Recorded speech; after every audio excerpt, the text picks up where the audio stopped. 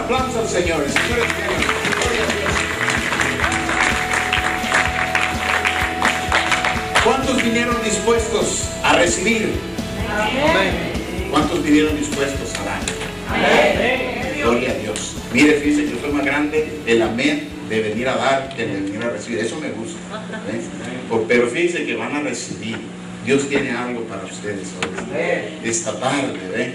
Entonces, y como Dios tiene algo para esta tarde, yo le voy a decir esto. Mire. ¿Cuántos de ustedes han experimentado lo que es un milagro? Amén. ¿Sí?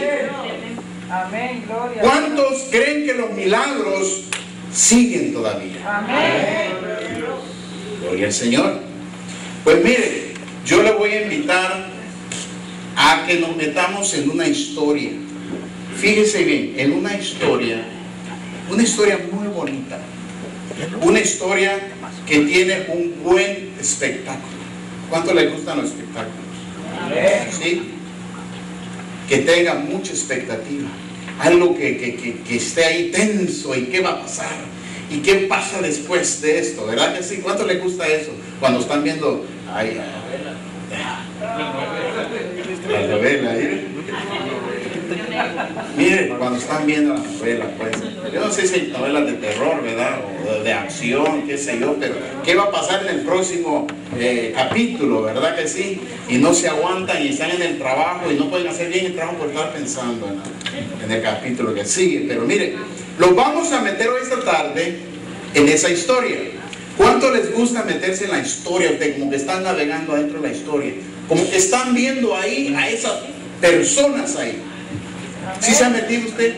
A mí me encanta eso, porque fíjese que cuando uno se mete en la historia, como que la disfruta más. ¿No es cierto? Bueno, es por eso que le invito a que nos metamos en la historia para que la disfrutemos más. Fíjese bien, ahí Jesucristo caminando por aquellas calles polvosas. Imagínese usted, ¿sí? Calles polvosas, llenas de piedra. Ahora, y detrás de él y delante de él una gran multitud. ¿Se lo está imaginando? Fíjese bien, esta es una historia, pero una historia real. Algo que sucedió, algo que pasó. ¿Ven? Entonces, y yendo en la historia, estamos viendo un gran grupo de gente innumerable, ¿no es cierto? ¿Lo está viendo? Mire, ese grupo está caminando por una calle que no tiene nombre, que antes no tenía nombre las calles, y están caminando en esa calle polvosa. Luego de presto alguien se acerca a Jesús. Fíjese bien, va una persona corriendo y se acerca a Jesús y le lleva un recado, y todos se paran a ver por qué se paró el maestro. ¿Todos quieren saber por qué se para el maestro? Okay. Se para el maestro porque llega un recado que le dice que alguien está enfermo. Fíjense. Alguien está enfermo ahí. Entonces, para ellos, el que está enfermo era sumamente importante. Era una persona muy querida por muchos, ¿verdad? Entonces, el mensaje de hoy se trata de milagros. Y es por eso que yo les estaba preguntando, ¿cuántos han recibido milagros?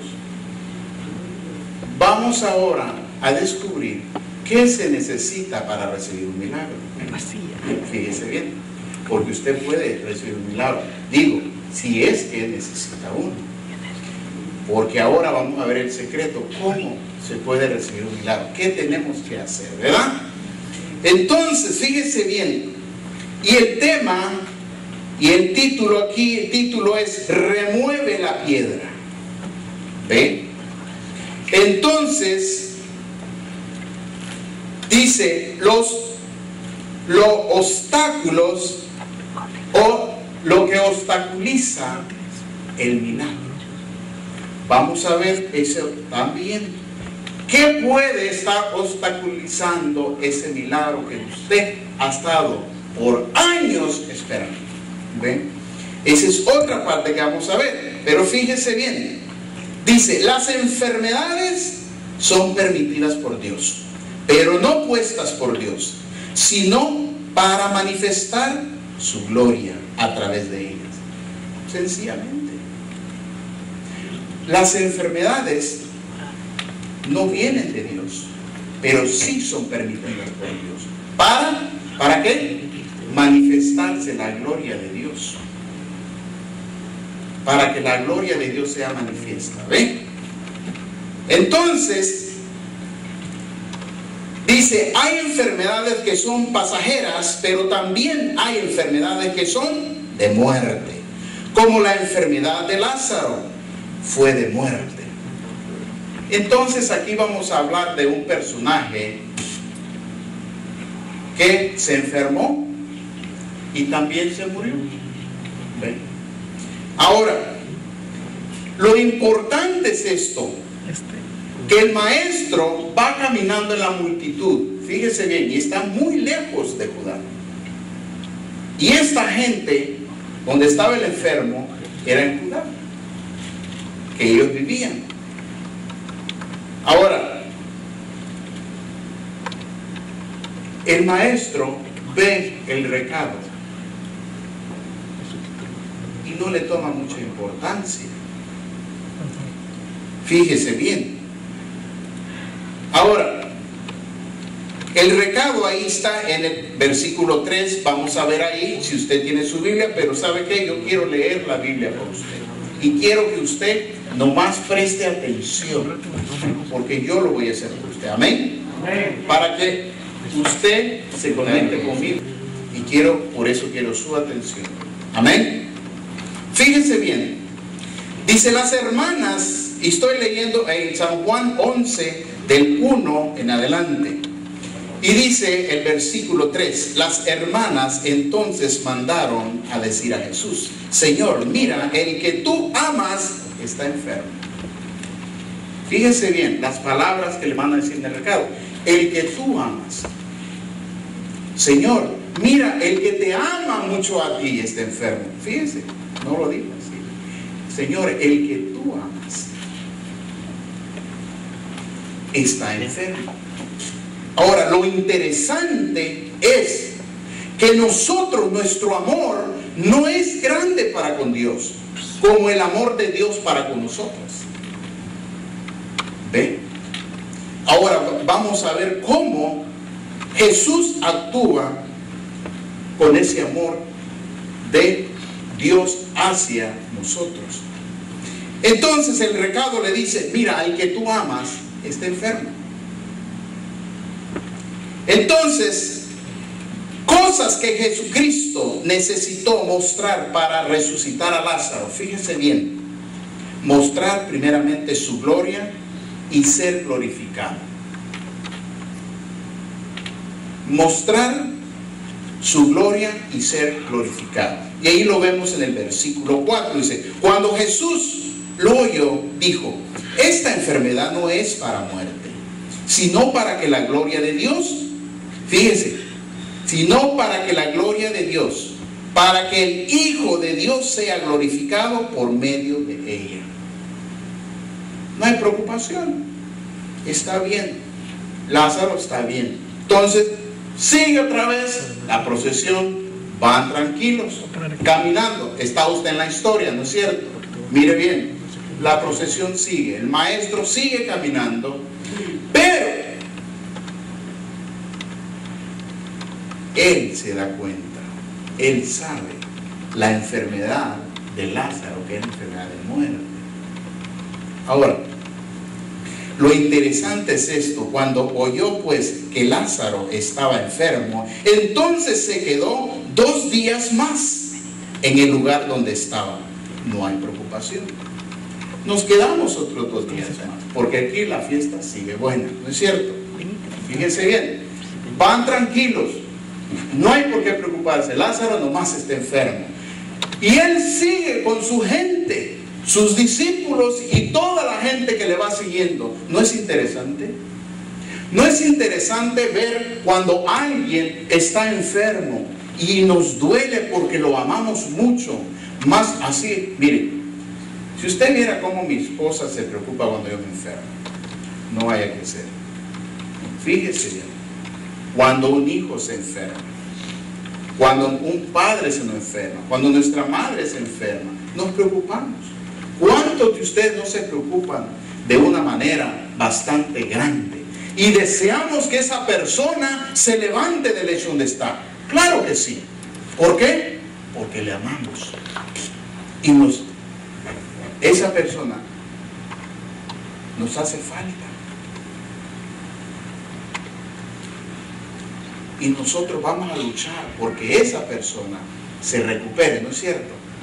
Así es, amén. Pero mire, aquí Dios muy pacífico. Pero ahí hay un grupo que llora, un grupo que clama y espera al que llegó el recado. ¿Qué hora va a venir con el maestro? Pero el maestro, vemos en el versículo 6, no hay preocupaciones, quedemos los 2 días más. ¿Pero para qué son las enfermedades? Para que la gloria de Dios se manifieste. Fíjese bien, qué lindo, ¿no?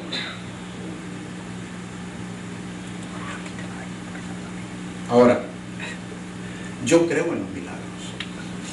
Yo creo que Dios nos escucha cuando le clamamos. Amén. La Biblia lo dice. Y yo he recibido milagros también. Dios me ha hecho milagros a mí. Y yo los he contado aquí en la iglesia, lo que Dios ha hecho en mi vida. Y lo que Dios ha hecho a otras personas que yo soy testigo también. Cosas maravillosas. Pero déjeme decirle, fíjese bien, otra cosa, cosas que Jesucristo necesitó mostrar. Que Lázaro estuviera muerto. Para hacer un milagro, él necesitaba que, para resucitar un muerto, ¿qué se necesita para resucitar un muerto? Que esté muerta la persona. ¿Verdad? Que esté muerta la persona. Entonces, los planes del maestro no eran los planes de la familia. Él quería mostrar que su gloria.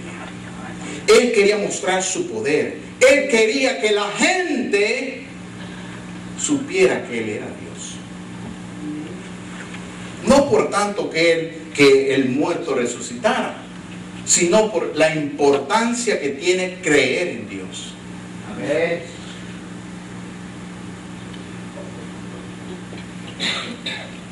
La importancia que tiene que nosotros creamos en un Dios vivo. Tercero, que los discípulos creyeran en Él. Versículo 15. Que los discípulos creyeran en Él. Dice, por causa de vosotros me alegro de no haber estado allí para que creyeran. La importancia que tiene que usted crea en ese Dios que hace milagros. Yo no me alegraría tanto, fíjese, ahora la gente, alguien que muere, lloramos y lo llevamos y lo enterramos, pero alguien que está enfermo, rogamos que Dios lo sane, ¿no es cierto? Amén. Pues para nosotros, el que ya se murió, va a una mejor vida. Ya Dios lo llamó, ya se graduó, ya se fue. Entonces, nosotros ahora lo que hacemos es pedir por nosotros mismos, para que Dios tenga misericordia de nosotros y nos podamos también ir muy bien graduados, ¿no es cierto? Pero en este caso, Jesús quería hacer algo ante los ojos de esta familia. Otra cosa, que la familia del muerto creyera en Él. Jesucristo quería que la familia del muerto creyera en Él. Eran unos grandes amigos, fíjense bien. Jesús era un gran amigo de ellos, porque nos dice que Jesús amaba, dice, a Marta, a María y a Lázaro. Los amaba mucho. Ahí tenemos en el versículo 5, dice, y Jesús amaba a Marta y a su hermana y a Lázaro. Fíjense, los amaba mucho. Ahora, la muerte no pudo detener la amistad. La muerte no pudo detener la amistad, porque Jesús sabía de que aunque estuviese muerto, nosotros seguimos siendo llamados amigos de Jesús. Porque dice la palabra de Dios, ¿qué nos separará de Cristo? Ni la muerte, ni ángeles, ni principados, ni nada podrá separarnos del amor de Cristo. Amén. Ni la muerte. Fíjense. Entonces, como la muerte no nos puede separar del amor de Cristo, ¿sabe qué? Yo, aunque me muriera, yo sigo siendo amado por Dios. Yo sigo siendo su hijo de Dios. Porque la muerte no puede aislarme de Dios. La muerte, ¿sabe lo que va a hacer? La muerte física es lo que me va a acercar más a Dios. Cuando yo me muera es cuando yo voy a empezar a vivir. Es cuando yo voy a empezar a vivir. Y es por eso que nosotros tenemos que entender que el que está en un ataúd, esa persona ha pasado de muerte a vida. Ha empezado a vivir ahora una vida con Cristo. Pero nosotros sí estamos en un proceso. Nosotros estamos en un proceso todavía, ¿ven? Y eso tenemos que cuidarlo y mantenerlo. Y no poderlo dejar, ¿ven? Dice la palabra de Dios, ¿cómo podemos descuidar una salvación que es tan grande? 5.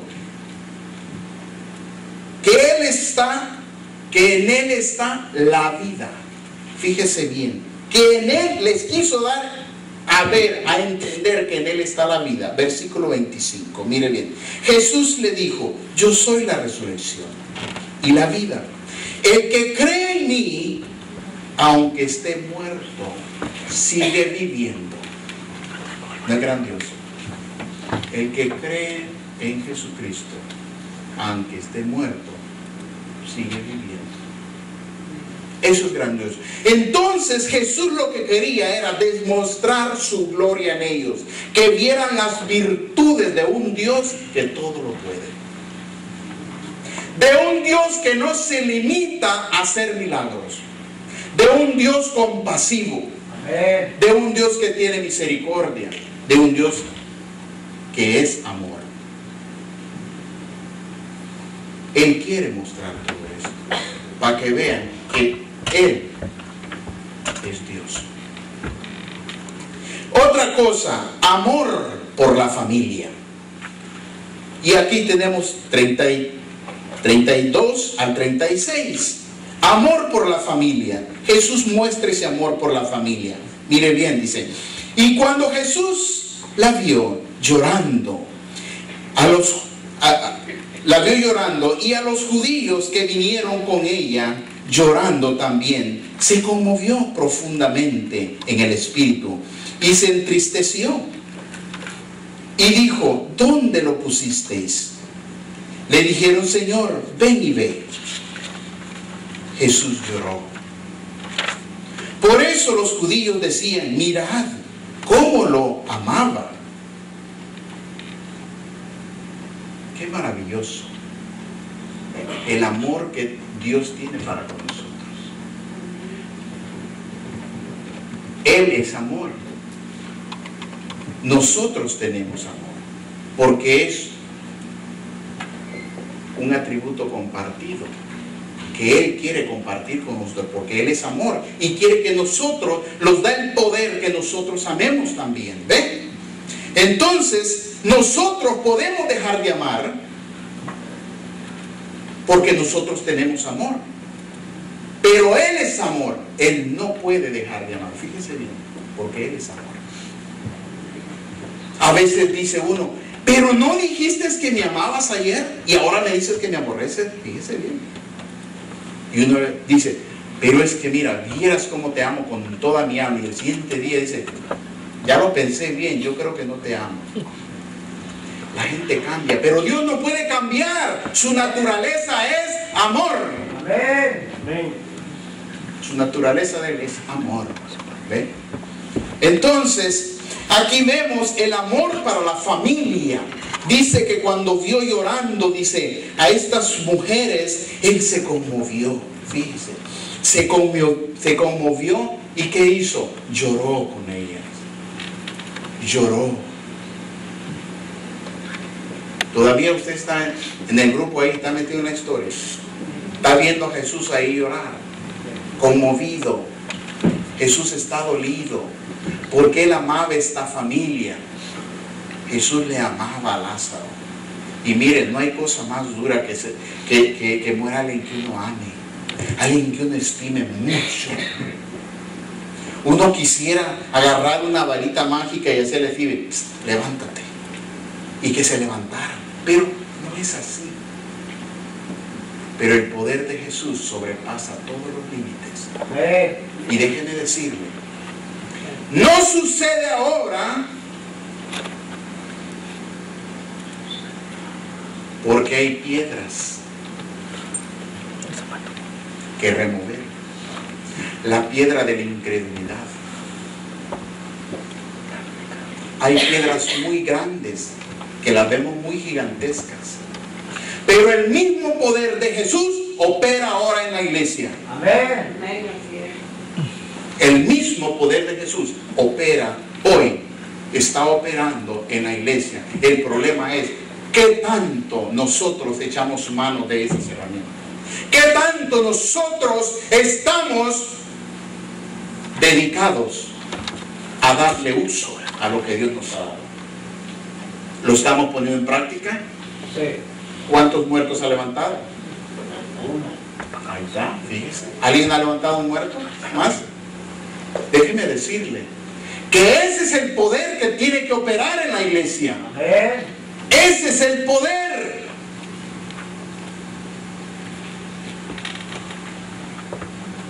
Yo no vengo aquí a pararme a hablar fábulas. Yo vengo aquí a pararme a decirle una verdad.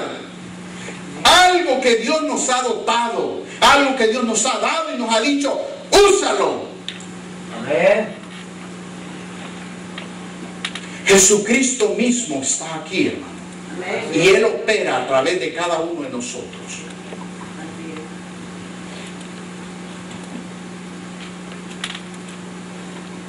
Yo me voy, dijo, pero vendré. Fíjese bien, es por eso que Él está aquí. Es por eso que Él está aquí hoy. Amén. Amén. Está en la historia. Fíjese bien, pero Jesús ya volvió, no se dieron cuenta que Jesús ya retornó, porque se dio cuenta que Lázaro había muerto. Y entonces era un candidato para un milagro. Pero para hacer un milagro, Jesús, fíjese bien, Él necesitó otras cosas también. Entonces, otra cosa, que ellos necesitaban hacer su trabajo. Jesús necesitaba que la gente hiciera su trabajo también. Jesús necesita esta tarde para hacer ese milagro que tú estás esperando, que tú has esperado por años. Necesitas hacer algo. Amén. Y no va a suceder el milagro a menos que tú hagas eso que Él quiere hacer. Él puede estar aquí, pero no va a ser el milagro, al menos que hagas lo siguiente. ¿Cuántos quieren saber? ¿Cuántos están esperando un milagro? ¿Sí? ¿Están esperando un milagro? Dios puede hacer ese milagro hoy. ¿Cuántos lo creen? Dios puede hacer ese milagro hoy. Mire bien, 39, versículo 39, dice, Jesús dijo, quitad la piedra. Jesús va a hacer ese milagro, al menos que nosotros quitemos la piedra. Al menos que removamos esa piedra. Porque mire, lo que está obstaculizando ese milagro es esa piedra.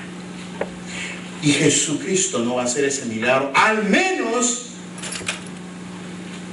que removamos esa piedra. ¿Cuántos están dispuestos a remover la piedra para que Jesús haga el milagro? ¿Está dispuesto a remover esa piedra hoy? Puede ser ese milagro hoy, hermano. ¿Lo cree usted? Yo lo creo. Eso es lo que dice aquí la Biblia. La Biblia dice eso. Jesús no va a hacer ese milagro al menos que movamos la piedra. Él les dijo: moved la piedra, quitadla. ¿Por qué le dijo Jesús quitad esa piedra? Porque estorbaba, estaba enfrente, obstaculizaba el hacer ese milagro, el proyectarse. Era una pared y él quería estar enfrente del problema. El problema que a veces es para nosotros, para Jesucristo, es una solución hecha.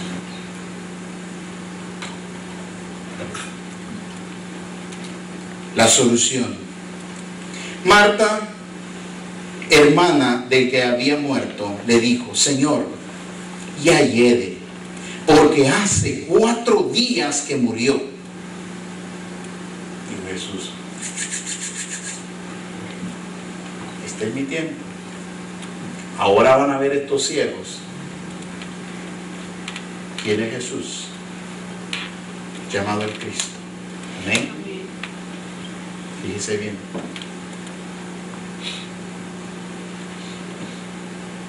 Jesús no se limita para hacer milagros.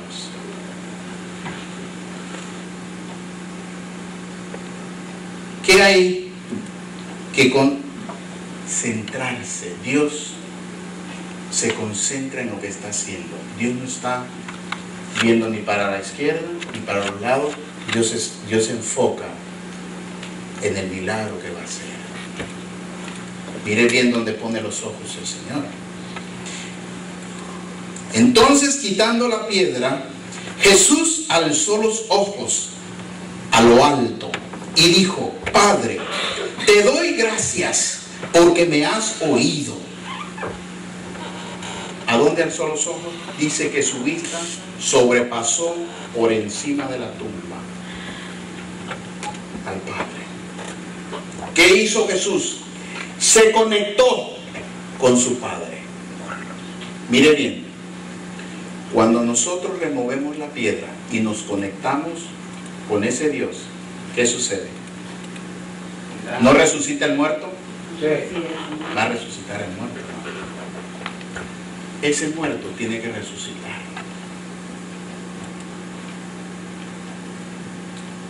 Y tenemos ahí a Jesucristo ahí. Yo sabía, siempre me oyes, pero lo dije por causa de la multitud que me rodea, para que crean que tú me has enviado. Habiendo dicho esto, gritó con fuerte voz: Lázaro, sal fuera. ¡Lázaro! Fíjense bien, autoridad, La palabra de Dios es autoridad. Amén. Sal fuera. ¿Usted se imagina que hasta los muertos le obedecen? Si usted va al cementerio de aquí de los Pierce Brothers, que está aquí, y vaya a decirle a un muerto: levántate, a ver si se va a levantar. Porque al Señor sí. Tenía 4 días de enterrado. Fíjense bien. ¿Y qué pasó? ¿Le escuchó el muerto? Sí, le escuchó el muerto. Fíjense, 4 días tenía de muerto. Y Jesús dice: me voy a esperar 2 días más. En aquel entonces la gente tenía mitos, creía en mitos, en cosas, supersticiones. Decía que al día siguiente el alma todavía no se había ido del cuerpo, ni al segundo día, probablemente ni al tercer día. Entonces dijo Jesús: pues yo llego hasta el 4.º día, para que vean ellos que el alma ya se había ido al 4.º día, pero yo se la devuelvo. Amén. Porque ¿sabe qué? Dios sabía bien la cultura de ellos, como sabe nuestra cultura, en lo que hemos creído. Pero Dios ahora quiere cambiarnos nuestra mente directa a Él, que creamos directamente con Él, que Él es el que hace los milagros, que Él es el que resucita, que Él es el que libera, que Él es el que sana. Dios siempre ha querido que la gente sea parte de sus eventos.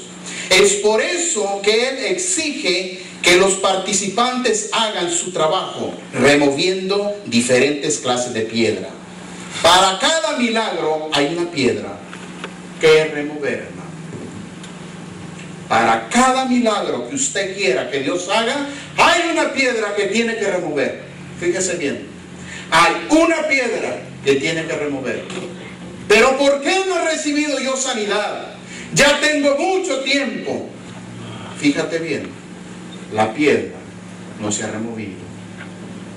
Remueve la piedra para que Dios esté en directo contigo y haga el milagro. Remover la piedra. ¿Ven? Necesitamos. Jesús, para hacer un milagro, necesita que la gente remueva la piedra. Milagro de salvación, hay que remover una piedra. Hay una piedra hay que remover. Una piedra de religiosidad. Dios no trae religión. Dios no es una religión. Dios es salvación. Hay que remover la piedra de religiosidad. Milagro de sanidad. Remover la piedra de la duda. Dice que el que tiene duda es como la onda del mar, que va y viene. ¿Quiere un milagro de sanidad? Déjeme decirle, remueva la piedra de la duda. Y este día usted puede tener ese milagro. Milagro de liberación. Mover la piedra de incredulidad. Va a ser sano. Yo lo creo. Porque el que hace los milagros es poderoso. Yo remuevo la piedra en este día para que Dios haga el milagro. Milagro de avivamiento. Necesitamos un avivamiento aquí, ¿no es cierto? Sí. ¿Sí o no? ¿Cuál sería la piedra que necesitamos mover, hermano? A ver, háblenme. ¿Cuál sería la piedra? El desánimo. Pereza, desánimo. ¿Cuál sería otra? Flojera. Flojera. Mire cuántas piedras. ¿Y usted cree que removiendo esas piedras Dios puede hacer el milagro? Yo lo creo también. Pero ¿sabe dónde tiene que comenzar el avivamiento? Diga, en mí. Diga, en mí. Correcto. No en mi hermano, no en mi hermana. Diga otra vez, en mí. Correcto. El avivamiento tiene que comenzar en mí. Es por eso. Entonces tengo que remover esa piedra de que otro lo haga. Estos no son tetuntones, estos son rocas pesadas, grandes. Wow. Montañas. ¿Sabe lo que es un tetunte?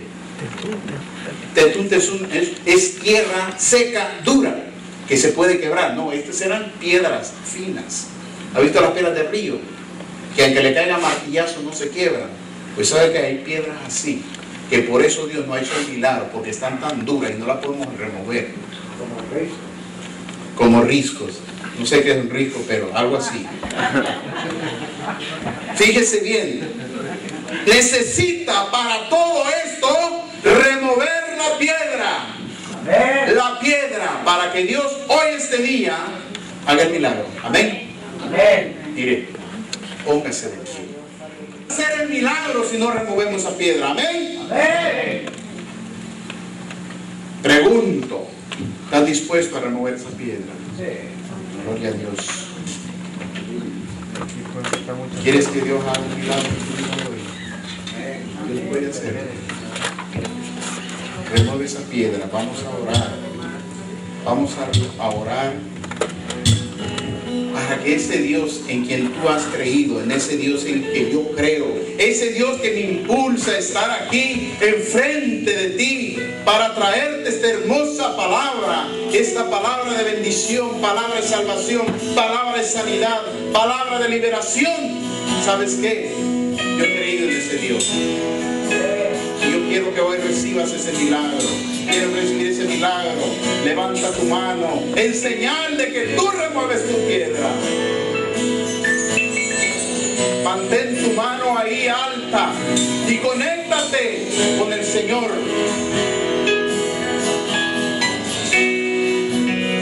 Porque Él es el que va a hacer el milagro. Tú remueves nomás la piedra. Es muy fácil. Para los hombres que removieron la piedra donde estaba el muerto, fue muy fácil, fácilmente la removieron. Para decirle al maestro, ahora es tu turno, maestro, ahora es tu turno, ahora te toca a ti, haz el milagro. Él está aquí para hacer el milagro en tu vida. No importa de qué índole sea, no importa qué tan grave la enfermedad que tengas, pero Dios puede sanarte. Años arrastrándola, pero Dios puede sanarte hoy. Nomás remueve la piedra y conéctate con el Maestro. Conéctate con ese Dios que resucita muertos, ese Dios que libera. Oh Dios, estamos delante de ti, oh Dios. Para en este día en esta tarde decirte que te amamos y creemos en ti y te damos las gracias por ese milagro que tú has hecho, porque la piedra está removida, Dios. La piedra se ha removido, la hemos removido y ahora te toca a ti hacer el milagro.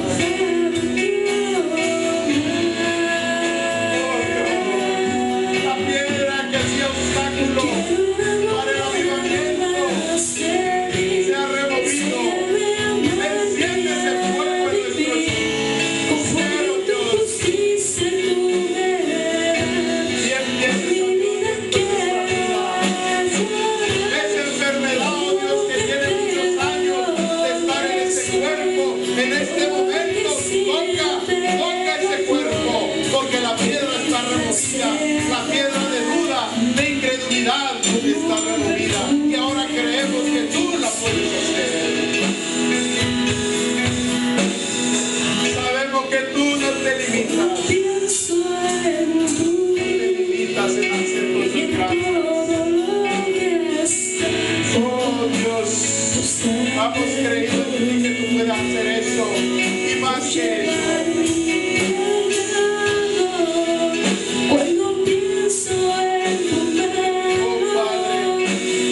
¿Cuánto tiempo, Señor, que se ha estado llevando y no ha habido trabajo? Dale trabajo, Dios, porque la piedra se ha removido. Y tú puedes proveer. Mira, Señor, ahí, Padre Santo, aquel hijo, aquel hermano que no se ha convertido, que no ha enseñado tu vida. Oh Dios, removemos esa piedra, oh Dios, de religiosidad. Oh Dios, haz el milagro, toque ese corazón, simple sanidad. Creemos en ti. Sálvale, Señor. Oh Padre Santo, sálvale. Mira, oh Dios, esas finanzas que han decaído, Dios. Oh Dios, en este momento removemos la piedra, Señor, que nos hace dudar. Removemos la piedra. Oh Dios, aumenta, Señor, aumenta nuestra finanza. Bendice, Señor, los hogares, oh Dios. Oh Padre Santo, mira esas llamas, Señor. Oh Padre, que están limitadas de bienes, de pan, oh Dios, de alimentos. Oh Dios, sea ahí, Señor. refrigeradores, Señor, ahí, Señor, y hace milagro, Padre. Oh Dios, dale, Señor, conforme a su fe. Dale, Señor, conforme, oh Padre Santo, a la piedra que han removido, Señor. Gracias te damos. Gracias. Oh Señor, gracias.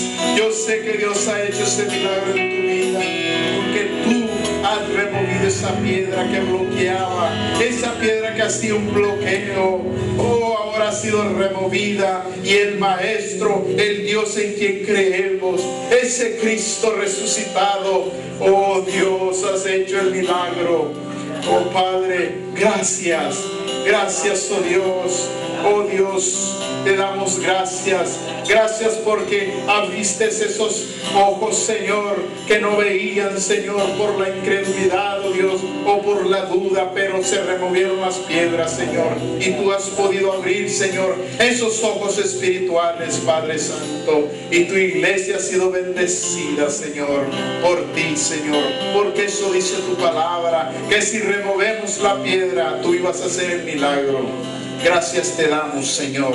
Bendito sea tu nombre, Padre Santo. Aleluya. Gracias. Denle un aplauso al Señor en agradecimiento.